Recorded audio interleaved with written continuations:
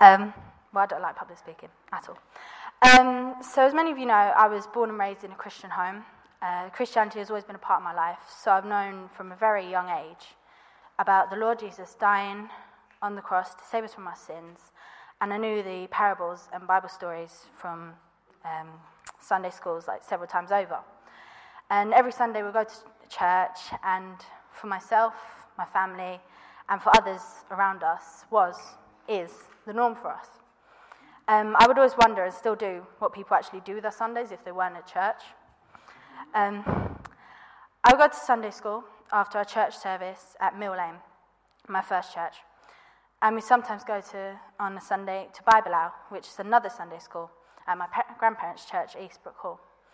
And I was also go to like half-term Bible clubs for a week, different weeks. As much as I was told all these things, learnt them off by heart, but at such a young age, I don't think it really sunk in properly till recent. I hadn't really grasped the meaning of sin properly. And as I grew up, I would start to question myself. In high school, I would hear debates and arguments of whether or not the Bible was true, debates about evolution. And at this point, it was just listening to what they had to say. And there were people talking about evolution and stuff that actually sounded like they were making sense. But then I would look at the Bible verses, they talk about it on a Sunday, and I'd just think, what?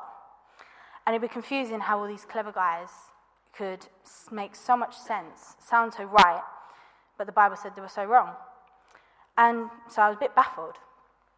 However, I could always find the answers in the Bible, not maybe straight away after the event, but someone weeks later or months later maybe preaching on it, and I think, oh wow, how did I not think of that?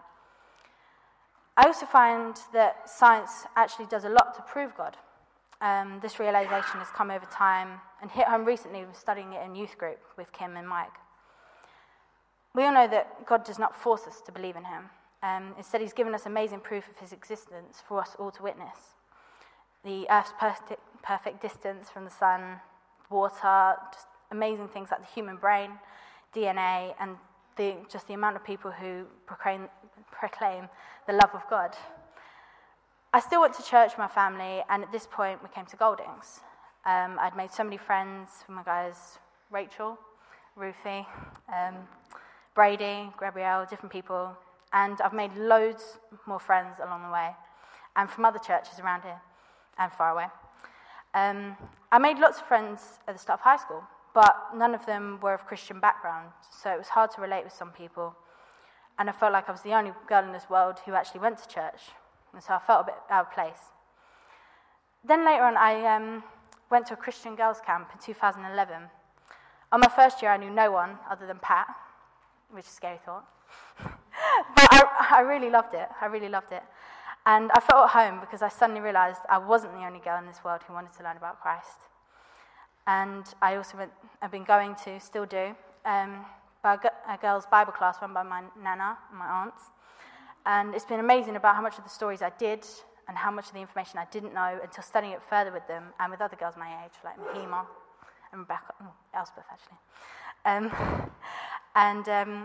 I also joined the youth at Rosedale Community Church too, a church just down the road from us where we live.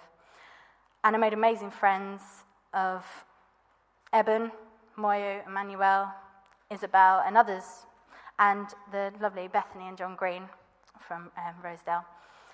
And I helped out with their Bible weeks as a helper twice, I think. And I think that in those Bible weeks, it was also inspiring of seeing how the little kids just reacted to the Word of God, and I found that inspiring.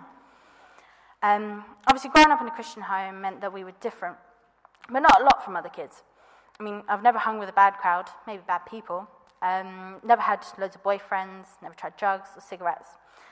And as I've said, I did struggle with my faith and Christianity as a whole through senior school mainly, but now I believe I'm going in the right direction in terms of my faith.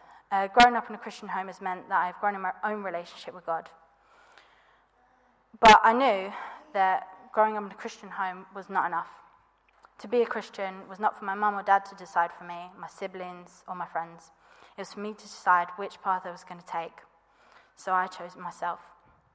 And this decision wasn't a light one on my part. I felt it really speak to me when I was at camp last year, in fact. I cannot put fully into words how I felt, but it was an evening after a leader had done their kind of Bible teaching, and I felt really, really empowered by it. I broke down in tears, and with the support of my amazing friends, Naomi and Sheree, who aren't here, but Sylvia, right there. And they prayed with me, we had a big talk together, and I felt amazing. Bit weird that it took place in a bathroom, but that's another story. And having my best friend support me through this is also wonderful in itself, and I'm so grateful for her. And it's just that every Christian I found has a different story, but the best part of any Christian story is always the same, that through Jesus Christ we all became sons and daughters of the Lord Jesus Christ, and I think that's amazing.